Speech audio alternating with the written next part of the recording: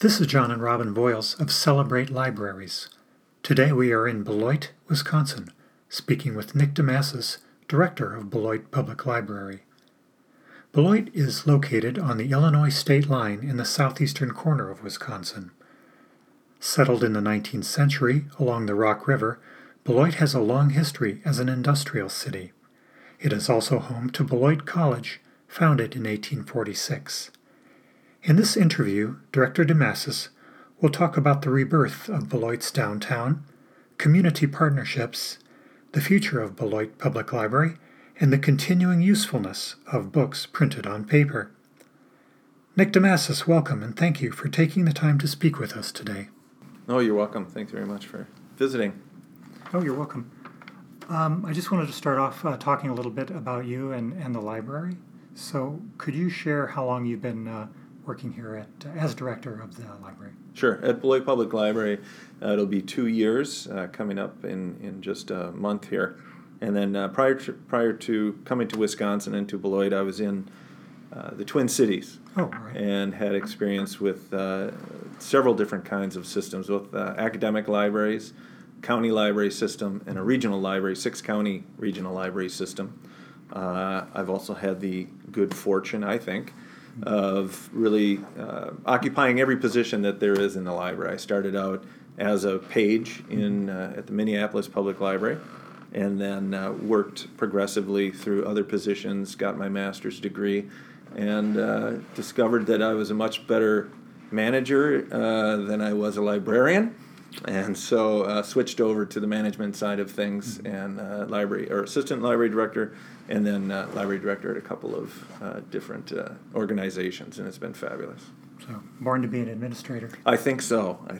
You know, you learn what your skills are, and what they aren't, and if you're out to help the organization in the best way it can, what's the best fit. That's certainly what has led me into the leadership positions of director. What is it about libraries that you felt drawn to in a career sense? Yeah, I think it's probably pretty typical in terms of that the library occupies a very special place in the community for people, and it's there throughout their whole life. And so they have memories of the library as a child. The library comes back to them usually when they are themselves a young parent, and how it helps their children. And then, from there on out, and then as they get older and maybe have a little more time, they come back to the library in different and unique ways. And really, so the library, our three focal areas here at the Beloit Public Library are literacy, jobs and careers, and quality of life. And in a sense, that's kind of the lifespan, literacy. It's so, early childhood literacy is absolutely critical. And then they move into the jobs and careers and making sure that the libraries are there to be able to provide them the resources and the skills training. And then quality of life. And a lot of times that is when, as you're older and you get back and you can start to sit back and enjoy some of the things that the community has to offer. And we want to make sure the library is there as well. What are some of the strengths you feel of Beloit Public Library? The Beloit Public Library, I think the strength, especially right now, is that Beloit itself is undergoing a renaissance of sorts. It's almost sort of a third wave.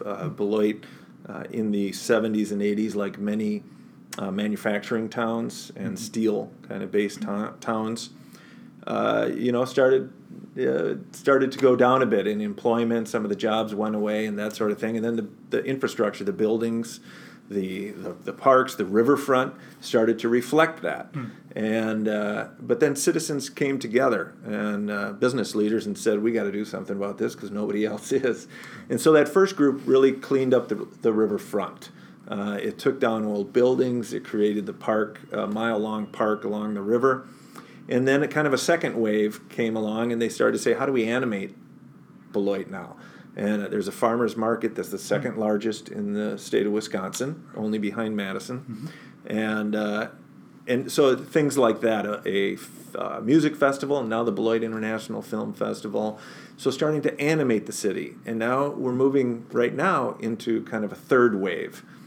And that is connections, really connecting. How can we get small conferences here? How do we get people from that recruitment for employment and that. So you can see, to get back to your question of the what's Beloit's role and how is it special, is it touches on all of that. It's really helping to create an environment that is going to attract jobs, attract families. You're partnering then, in a sense, with organizations within the community. Absolutely. And whether it's here in Beloit or elsewhere, libraries and partnerships and collaboration are absolutely key. Funders, whether public or private, that's what they want to hear, is that there's partnerships. Yes. And so Beloit being what it is, sort of an underdog, feel to it all along, and has to rely on collaboration and partnerships, and always has. And so it's kind of built into the DNA that we look around and try to say, how are we going to do this? How are we going to make things better? And so the library is definitely playing a role in that, in a leadership position, but also just through partnerships. How about, for example, Beloit College? Do you have programs that are connected with them in some way? Beloit College, yeah. We just got finished with a big read, which is community-wide, and we did Into the Beautiful North. And we have a large, it's not quite one-third, but white, Hispanic, and African-American population here. So it's very diverse, extremely diverse in this city of about 37,000. And so the Hispanic population has grown about 500% since 2005, I believe. And so the issues within Into the Beautiful North really resonated. And so we collaborated with the college on this big read program, as well as the school district, as well as the school district of South Beloit, and our library and the library of South Beloit. We're a state line city, yes. So the state line cuts right through, and that's why you have Beloit and South Beloit. So that's one partnership. We have internships here, students for Beloit College that come here and learn, and we just recently had one through our program who is now going to be going to library school. So, right. Victory, right? Victory yes. there for one. But it's that partnership, it's that connection with the college. I'll say one of our most exciting partnerships right now is with the high school. And it's the culinary arts program, the hospitality program. And so what we're creating here is we're building a blender. It's called the Blender Cafe, the Blender Learning Cafe. And we're repurposing one of our programming rooms that sits right in the front and into a cafe. And so the staff for that cafe is going to be the students at the high school hospitality program. When is that planning to open?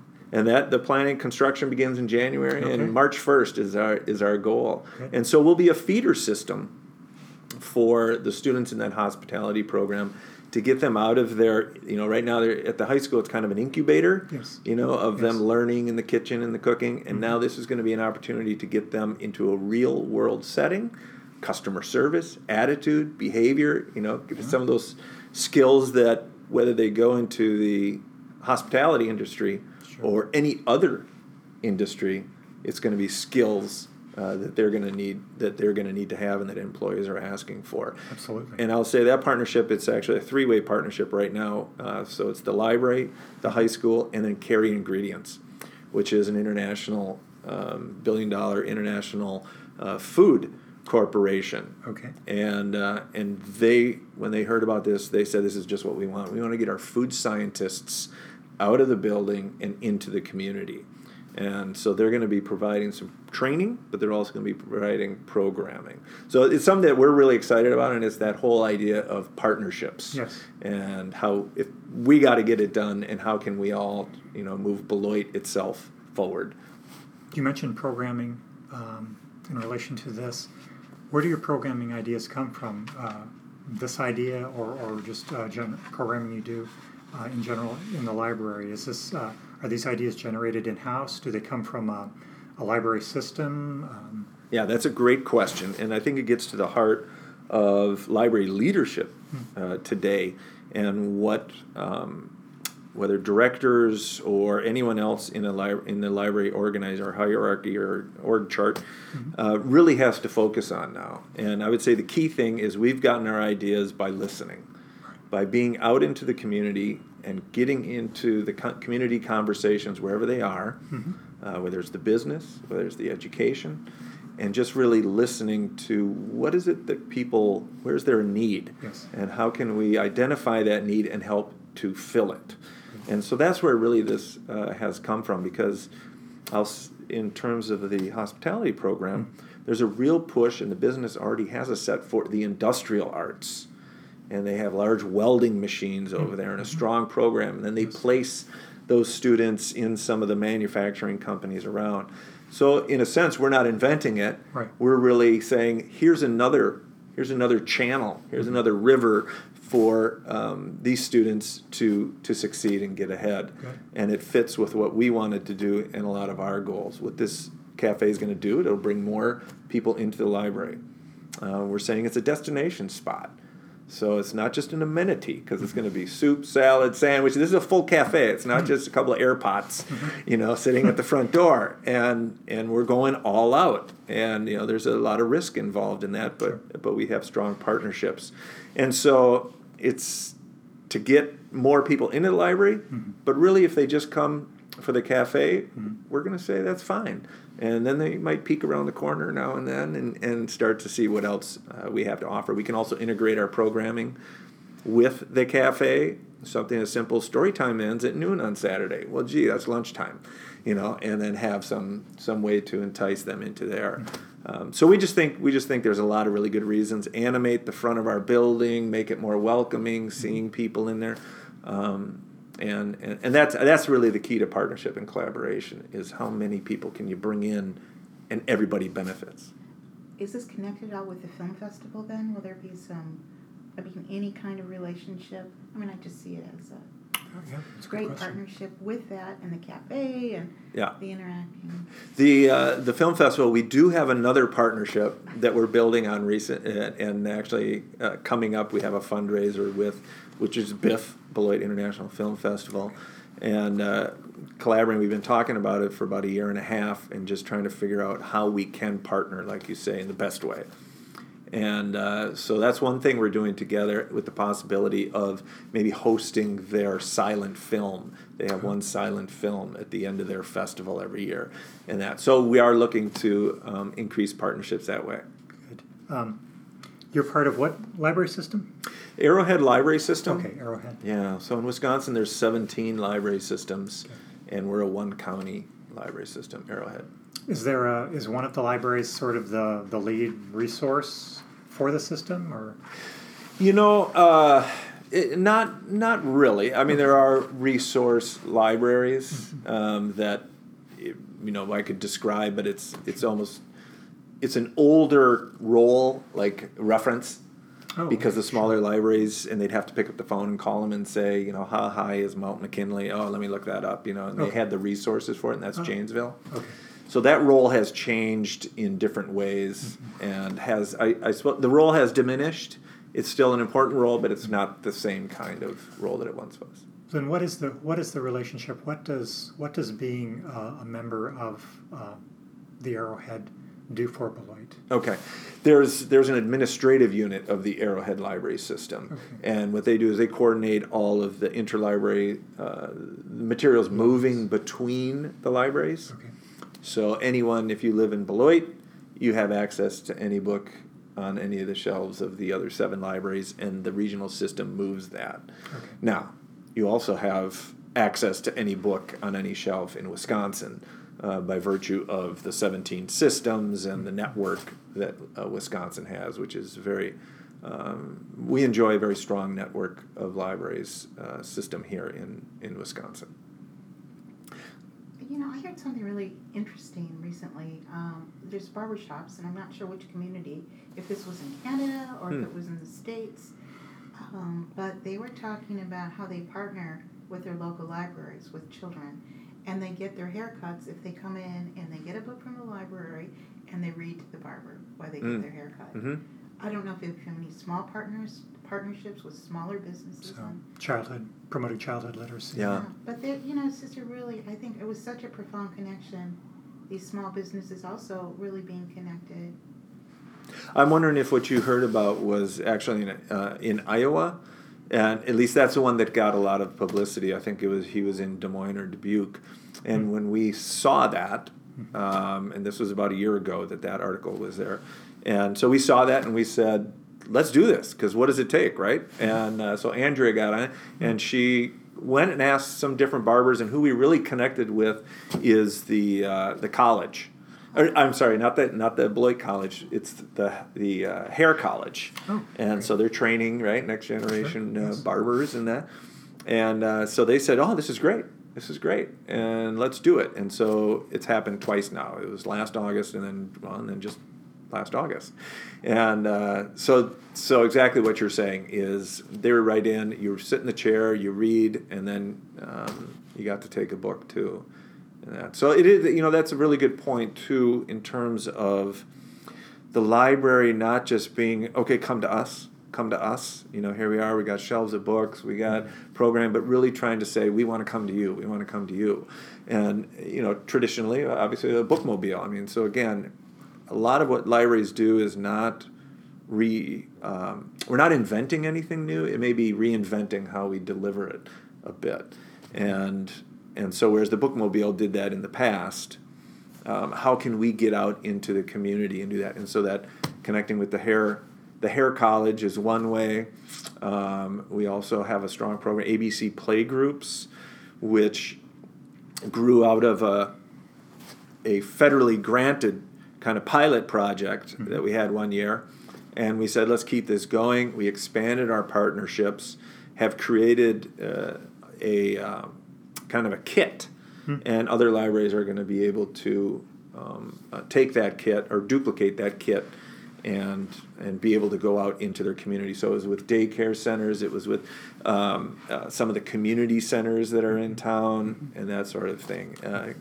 Beloit Library has? Beloit Library, and then in partnership with the YMCA, with the school district, with State Line Literacy Council. So really trying to say we're all in this together. Yes. And we can't all be going it on our own. How can we increase our collaboration? A lot of people talk about eliminating duplication.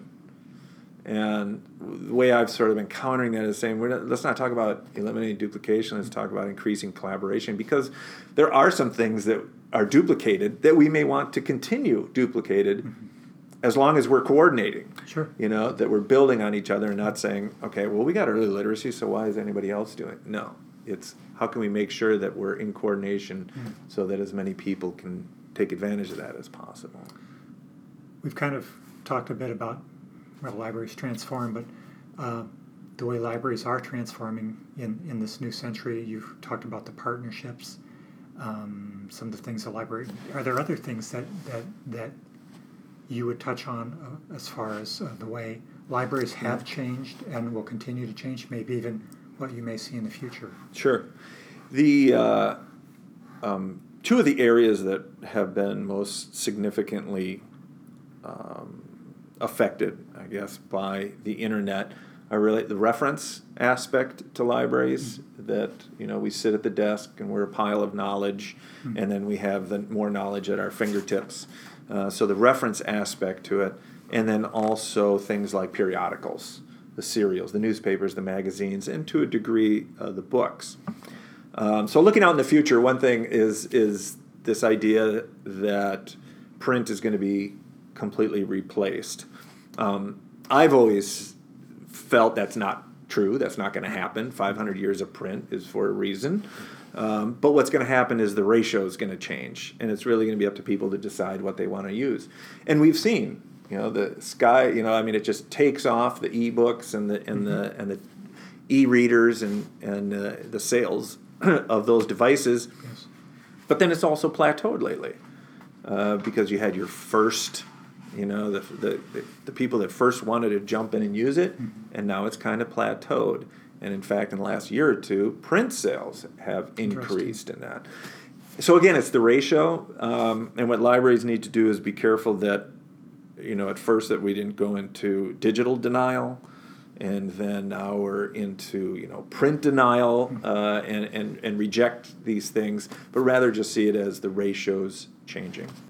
And they've even had where, what do teenagers like to read? And, that it's a lot, that print. And that's not an absolute, but it's, as they start to really get the feedback now that we've had some time with these different formats, is that there hasn't been a huge rush to eliminate print, or a huge rush towards digital, Yes. and to cast off print. And so again, it's that ratio. And then also now there's struggles with, well, how do you if the the platform's changing, how do you keep what you've now digitized? And if the devices can no longer, right? I mean, we've been, whether it was 8-track to cassette, to all that kind of stuff.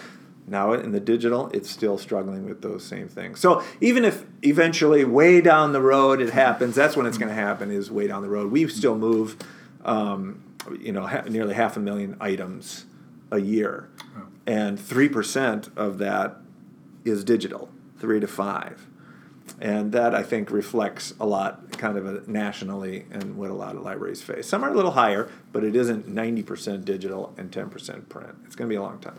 So if maybe there's not as much of a focus on print now or in the near future, do you find that you're moving out books, creating space, using space within the library, the floor plan, for other things? You did mention the cafe, but do you find that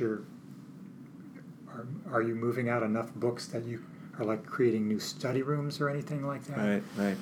That Beloit Public Library, because it's situated in a former mall, and in particular a former J.C. Penney's, it was a very large box that they were able to put this library in, and because it was already quadrupling in the size of the former public space that it had, we have 7,000 to 8,000 square feet of empty, shelled out, ready to be converted space on the first floor, and 4,000 to 5,000 on the second floor. So we haven't come to that that tension of what are we going to do? Do we start jettisoning books and that?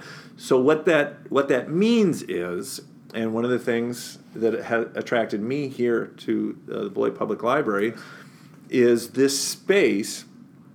Number one, that we can grow into it at whatever pace we needed to. But it also meant we didn't have to necessarily make those really tough emotional decisions. Sure. We didn't have to move the library forward in a direction that was at the expense of books on shelves. Okay. So basically, to answer your question, we have this window, or we've kicked that question down the road. Okay. But it's a very good one, because it also gets to the idea that print is not so precious anymore. People still want to use it, but it's not as precious as it once was, that the only way you could get that information was in print. And so while we have these materials on the shelves, we also have some flexibility to reduce the collection at whatever pace, at whatever the community need is, ensuring that they're still available, whether in digital or in print. What's your square footage here? We have 55,000 square feet. 55,000. Yeah. Okay. I'd like to touch on something that's been intriguing since we've started this a year ago. I've noticed, as you talked about the changing demographics in your community, we've noticed it in Green Bay also. When we were first married, it was really the second or the first wave of Vietnamese immigrants. Hmong people. And John asked a really poignant question in the interview. I thought, as we were talking with Mary Jane, the archivist who had been there for almost 40 years, she talked about, we said, well, do you have the Hmong collection now, or the Hmong archives? She said, that's an interesting question. No, we don't. But it's something that she wants to build upon before she leaves for her legacy. And I think, as I reflect back, and I tell you the story about my ancestors being the first immigrants in New Berlin, and my second or third great-grandfather bringing in the first books from Germany, within the township that he lived in, we were fortunate in these diaries that they kept, because you have the English settlers, and you have the Irish settlers, and you have the German settlers, and the German are still speaking the German, but the library, as the 3 or 4 diaries that they kept, they begin to pull the communities together. Mm-hmm. And it seems like the library is always going through that transitional period. It waves. And as you talked about, as we were in the Somali immigrants now who are in Green Bay, and what, you can see that transition and how important the space is to bring their children in. They were talking about the Hmong population, and now their children, 15 years ago, 20 years ago, really had difficulty in the education program, but the library coming together, and they are the top students within the Green Bay School District. Mm-hmm. So I just thought that was really important to talk about, bringing the different groups. Right. As you're transitioning now with the different communities you spoke of, right. How does this become a catalyst? Do you provide ESL classes here at the library? We don't provide ESL, but we have bilingual story times.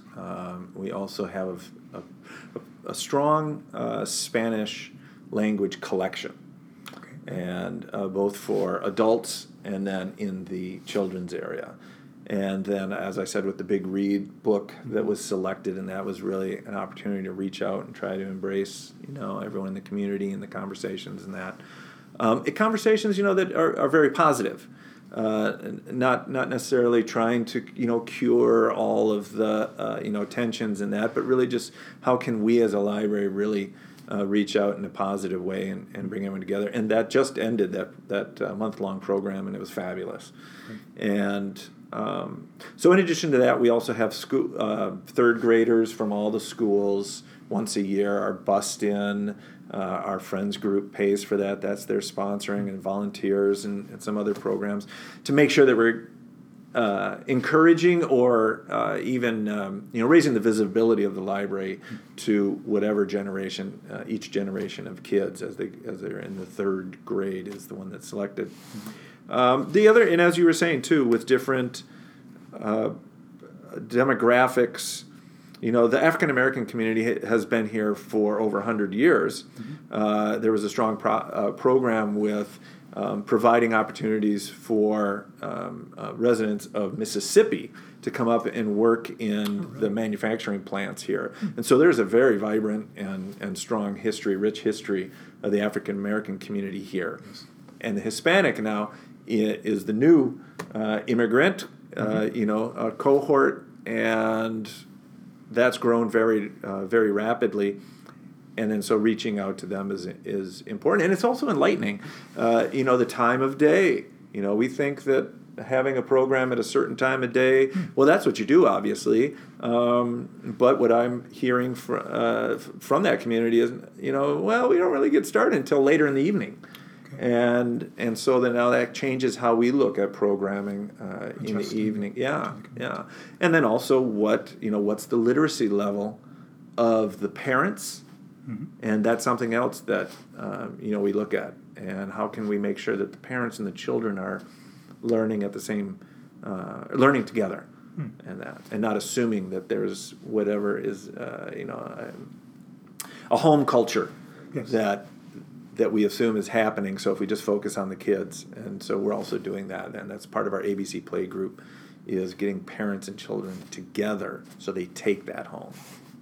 Great. I'm thinking about kind of winding down my questions, Robin. Do you have something I'd like to offer Nick then the opportunity, if we haven't covered anything that he might want to talk about? But my only thing is, every time we come to a new library, there's almost goosebumps, because everything that you've said today, it's just so affirming that the community is moving into the future in such a bright way. And it's just every time we come, it's a privilege. Very positive message. The library is such a hub, such an asset to every community. It's just... so many people out in our communities really aren't aware of what you have to offer. I hope that we can somehow bring this together when John cuts my voice out of everything. Well, I think the visibility is an aspect we have long talked about. Libraries, if people only knew, and so that it's an ongoing, perennial issue, objective, goal, and that's something that is very important to us. And when I was being considered for this position, that's something that we had lengthy discussion on, is this director doesn't need to sit at the reference desk. We need a director that's going to be out in the community. And for me, I said, that is exactly what I want. And so it's been a great fit that way. And so pushing it out, pushing the visibility out of the library into the community, and it's resulted in things like hotspots with a focus on homeless students. Correct. Kids are given iPads now at the schools. Yes. Not all of them go home and have a connection to be able to do their homework or whatever. Some of them don't have a home necessarily to go home to. And so we're partnering with them on that. And that's caught the attention at the state level too, and we're in some discussions. How can we expand on this program? Tablet one-on-one. We've had computer classes. Nobody shows up.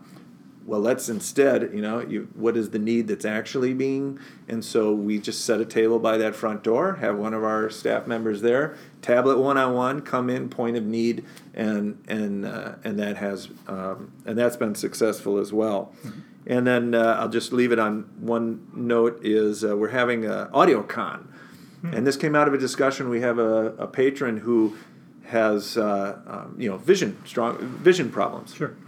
And she's losing her eyesight. And so she buys up audiobooks from the local Barnes & Noble here, and then she listens to them, and she donates them, by the wheelbarrow full to the library. That's all wonderful, but it got us started thinking about how can we take advantage. Here's someone that's, really wants that kind of literacy, that kind of connection, that kind of enjoyment. And we said, let's have an AudioCon. What if we invited some narrators in? What if we set up a booth where people could narrate, sections of book? What if we had as a competition? And we really started getting and decided this is kind of a carnival-like atmosphere. And let's do that. So at April 1st, fitting, I guess, for a carnival, April 1st of 2017, we have the very first AudioCon happening. And the vendors have really bought into this. They're providing a few of the narrators, and we just think it's really exciting because, again, it's taking advantage of the digital, yes, but it's also going back to the original of story.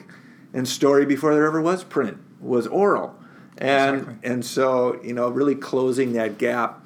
And so we're really excited about that. We think that's going to be a lot of fun and that there'll be a big reception to that. So the old, the new, the digital, the print, the oral, it's all coming together, and it's all kind of the library moving forward. Excellent. Well, Nick, I want to thank you very much for taking the time today and speaking with us. I appreciate it, telling us all about Beloit Public Library. And this has been John and Robin Voiles of Celebrate Libraries, speaking today with Nick DeMassis, Library Director at Beloit Public Library. This has been a New Ways to Dream production.